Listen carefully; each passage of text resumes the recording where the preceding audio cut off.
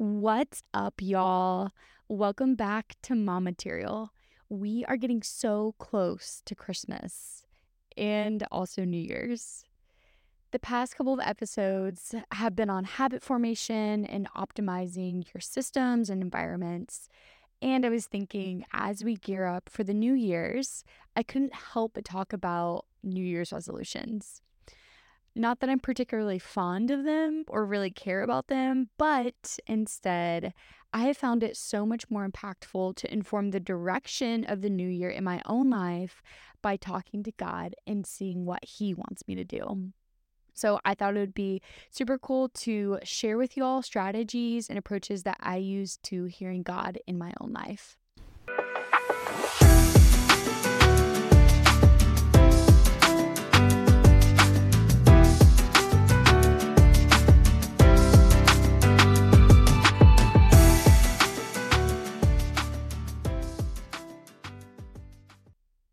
To begin with this concept, I like to share a poem from Wilhelm Hermann in The Communion of the Christian with God. He says, "Now is the shining fabric of our day, torn open, flung apart, rent wide by love. Never again the tight enclosing sky, the blue bowl, or the star-illuminated tent. We are laid open to infinity, for Easter love has burst his tomb and ours. Now nothing shelters us from God's desire, not flesh, not sky, not stars, not even sin. Now glory awaits, so he can enter. Now the dance begins." God has been so merciful to us all by giving us his son to die on the cross for our sins. Jesus has made a way for us to commune with God through his death and resurrection. I wasn't a Christian growing up. In fact, I actually rebelled against wanting to have a faith in God after my fractured encounter with religion during my time at a Catholic high school. Perhaps in one of these episodes, I can share my testimony with all of you and share about just how I came to see the overwhelming, faithful, and fulfilling love of Christ. But for right now, I'd like to start after that and start with the life that I now live with him, now that the dance has begun in my own life. About a week or so ago, I shared my testimony with the women in my Bible study, and it was cool because it was important that I talked about, being lost and being found and how Jesus had graciously redeemed my life, but also about what he's doing right now and how my life continues to unravel. And it paints the world with colors and experiences and relationships that I never knew were possible. As I started to share with them how God was speaking to me and how that impacted the goals and directions and ambitions and the daily decisions of my life, they were like, "What? That's crazy. I never knew God could talk to you. I want to hear from him." So it's kind of crazy that no one really talks to us about this, or maybe we rarely hear about people talking about this. And they're like, "You should put this on your podcast." So here it is. And I want you to know what I'm going to tell you is not something that makes me unique or I'm not special in any way, basically. You can hear the voice of God for yourself. I'm also not a cult leader. Just think about any meaningful relationship that you have in your life. You spend time listening and talking to that person. So God is no different. The rest of the episode, I just want to be talking about how I practice hearing from God and also what way smarter people have to say about this. And then most importantly, what does the Bible say about hearing from God? If this show is adding value to your life, just consider following Mom Materials so other people can find us easier.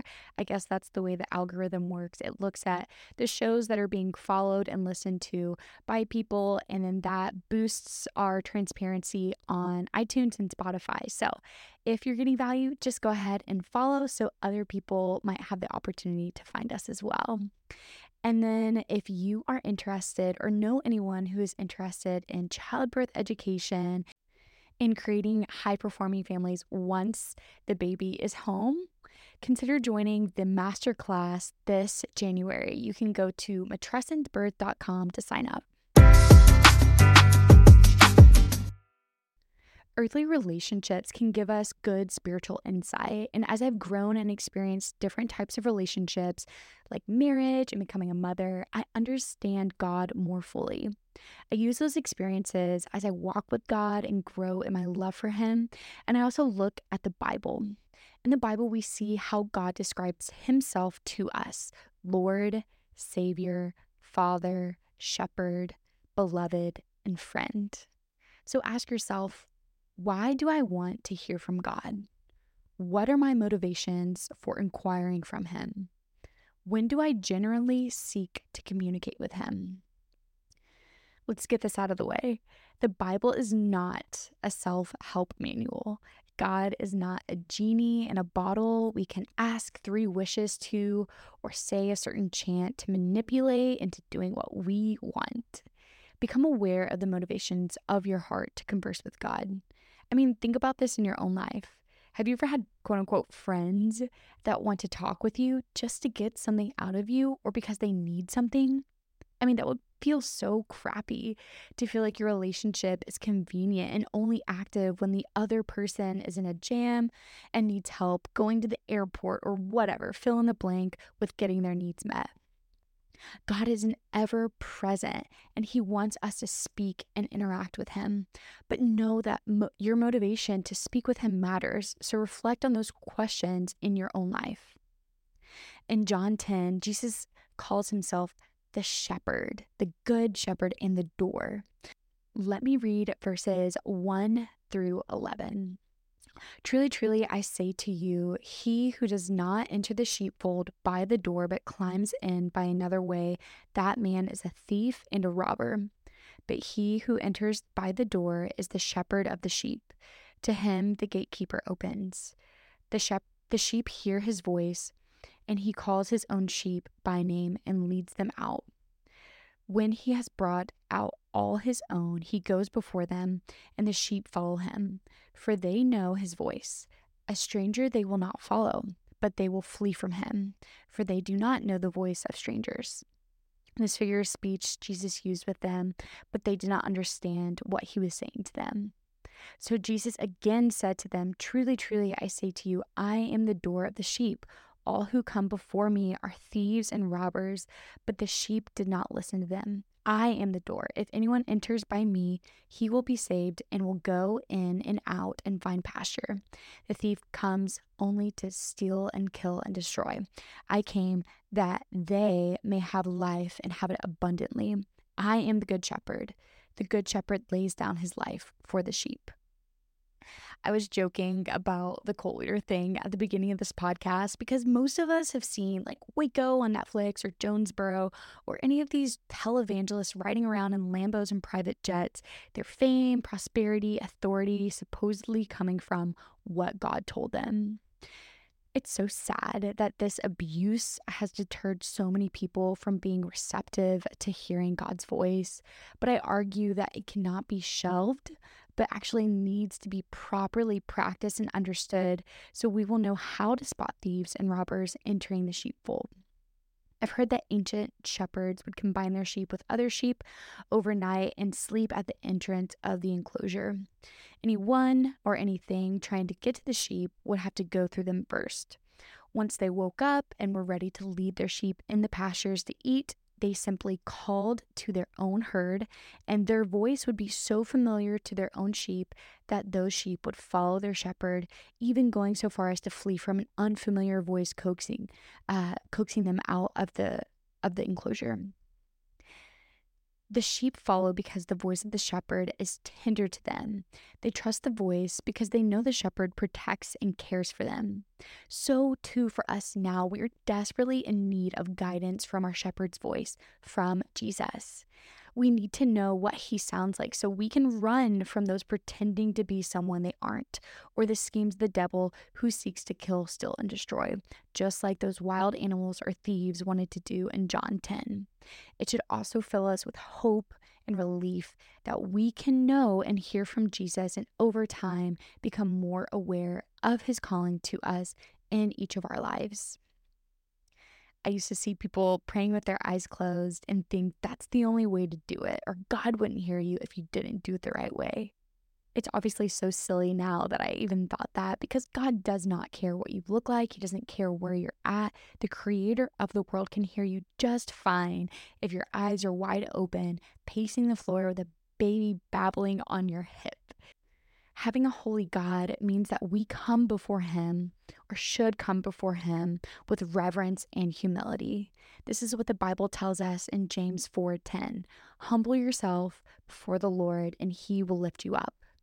The spiritual recognition of knowing you desperately need God and you cannot live on your own strength and effort is best depicted in the Beatitudes, which Jesus says, "Blessed are the poor in spirit, for theirs is the kingdom of heaven."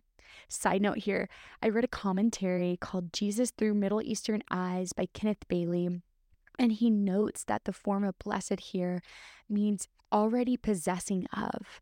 So not only is this a future inheritance waiting to be grasped, but a promise that those who are poor in spirit can already possess the kingdom of heaven now. Not only do we prepare our hearts before we communicate with God in prayer, but we should create an environment that's conducive for listening to Him speak. I mean, how many of y'all have tried to go on a date with your husband to maybe like a crowded restaurant with loud music? People are chattering in the background, so it's very distracting. Not to mention, your baby is pulling your attention away from the conversation with your husband because he's incredibly adorable and everything he does is just the best. If you can't hear the other person, it's not much of a conversation. Or have you been in a conversation with a coworker or even a friend and they get their freaking phone out? It makes you so much less likely to share that news with them because they're sending the message that they don't really care about what you have to say, and the random, silly email is much more important to them. The same principle is true in our relationship with God. Create an environment that you can best hear from Him during your day. If we look at the life of Jesus, He got up early in the morning to be with God the Father. He did so because He knew He needed and wanted to converse with God, and also because the morning provided a quiet, peaceful solitude He did not get during the day because He's in constant contact with the disciples, teaching them or healing people in the town or preaching to the crowds in the hillsides. He was a busy guy. So as moms, we know how hard it is because we are also very busy. We barely get any time to be by ourselves with no one needing anything from us. I could imagine with more kids, this just gets harder and harder. However, I know that any tree or plant that does not get water eventually withers. And Jesus promises us that He will quench our thirst. Anyone that comes to Him, He will give them living water because that's who He is. I also know in my own life, when I don't prioritize spending time reading my Bible or praying, I feel so distant from Him. And often my relationships with the people that matter most, like my child and my husband, suffer. I've started to take this Proverbs 31 woman lifestyle more seriously and get up early because when I do, I can spend uninterrupted time with Jesus, read the word, hear from Him, and also just get a bunch of other stuff done. So when everyone else wakes up, I'm prepared, I'm ready to go, and I'm ready to be present with them and serve and love them better. For me, in this season of motherhood, it's less of where I am, but more about the time in my day that I have to carve out to spend with God. That could be early in the morning for me, or maybe for you, it looks like riding in your car without the music on and just asking God to speak. Figure out how to best structure your environment to talk with God. Now that we've got how we approach God and how best to come near Him, let's talk about recognizing His voice. The Lord can speak to whoever He wants, whenever He wants, however He wants.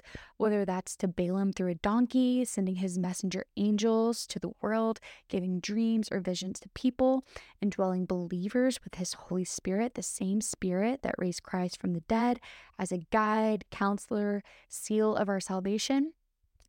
He can also show up to non believers, but over and over again in the Bible, he uses his spirit to come to certain people, anointing them, then speaking to them or through them, like in the case of King David or the prophets.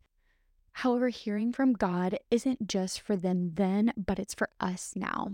In John 14:26, before Jesus ascended to heaven to sit at the right seat of the Father, he comforted his disciples, who he also told to make more disciples by spreading the gospel, by saying, "But the advocate, the Holy Spirit, whom the Father will send in my name, will teach you all of these things and remind you of everything I have said to you." And even before that, in verses 16 through 17, he says, "And I will ask the Father, and he will give you another advocate to help you and be with you forever, the Spirit of truth, the Holy Spirit. The world cannot accept him because it neither sees him nor knows him. But you know him, for he lives with you and will be with you." All of this happening before Pentecost, when we see the Lord pour out his Spirit for all who declare with their mouth that Jesus is Lord and believe in their heart that God raised him from the dead. They will be saved. Romans 10:9. The Lord uses his Spirit to speak with us. And Hearing from God by Dallas Willard, an amazing American theologian who is now with the Lord, he says that there are often 3 points of reference or 3 lights we can use in deciding what God wants us to do. They are passages from the Bible, circumstances, and impressions of the Spirit. Christians have the indwelling of the Holy Spirit in them, and also the Bible is authoritative to us because it is the Word of God inspired by the Holy Spirit, helpful now in working out our faith. In order to recognize the voice of God, you have to get familiar with what he says about himself, his will, what he delights in, what he hates, and what he wants his children, us, to avoid. When practicing hearing from God in your own life, he will never contradict his word. This is huge because we mostly hear from God through our thoughts and perceptions. He isn't playing a scavenger hunt game with us. We don't have to guess what God is doing. Anytime we ask for him to speak, or someone else might say that they have a word for us from God, see if it's supported in scripture and aligns with what his word already says. That should be our first go-to. Let's talk about the impressions of the Spirit because it sounds vague and unhelpful at first. So I want to explain this a little bit more. So, just like in our marriages, we know who our husbands are by their voice, and we can get insight on how they're feeling, what matters to them, what they're excited about or apprehensive about by the tone of their voice. Similarly, God has an unshakable authority and tone in his voice. When we have those thoughts or perceptions that we know did not originate from ourselves, they have this undeniable authority and also align with the will of God in Scripture. We can have faith and attribute that to God. I became a Christian in 2018, and the Lord placed amazing mentors and friends in my life to disciple me and help lovingly correct and answer my incessant questions. And one of my best friends, Barb, has been so influential in my walk with Christ and has helped me hear the voice of God in my own life when I didn't even know that was a thing. So it was 2020, and I had come back from grad school to Tennessee because everyone thought the world was going to shut down. We had no idea what COVID was going to do. And I remember being at Barb's house with her and our friend Christine, and they were talking about what God has been telling them. And I'm like, "What are you guys talking about? Like a thunderous voice from the sky is telling you what to do?" And they were like, "No, we just pray. We just ask God what he wants to do or what he's highlighting to us. And over time, you just kind of just get used to that tone of voice in your head." Oftentimes, when they did not necessarily know it was from God, so it doesn't go against his word, but they have this impression that it might be from him, they just acted in faith and believed that God honored that. That's really when my walk began to flourish because this whole time I'd been unaware of the promptings and messages that the Lord was putting on my heart or speaking to me in my thoughts or giving me through my circumstances. I had been missing them because I wasn't even aware of them. When I started to hear God's voice for myself, I didn't have trouble finding a quiet environment because I was single, living in a one-bedroom apartment by myself, and I would just get on my knees and pray. I didn't necessarily know how to pray, so I looked in Matthew 6 and just tried to pray like Jesus prayed. But instead of just reciting this verse and couple of verses, I used it as more of an outline. I would try to humble myself before God. I would pray His will be done first. I'd ask for things that I needed, ask for forgiveness, ask for protection against temptations I was facing. I'd pray for others, and then I would ask for Him to speak to me.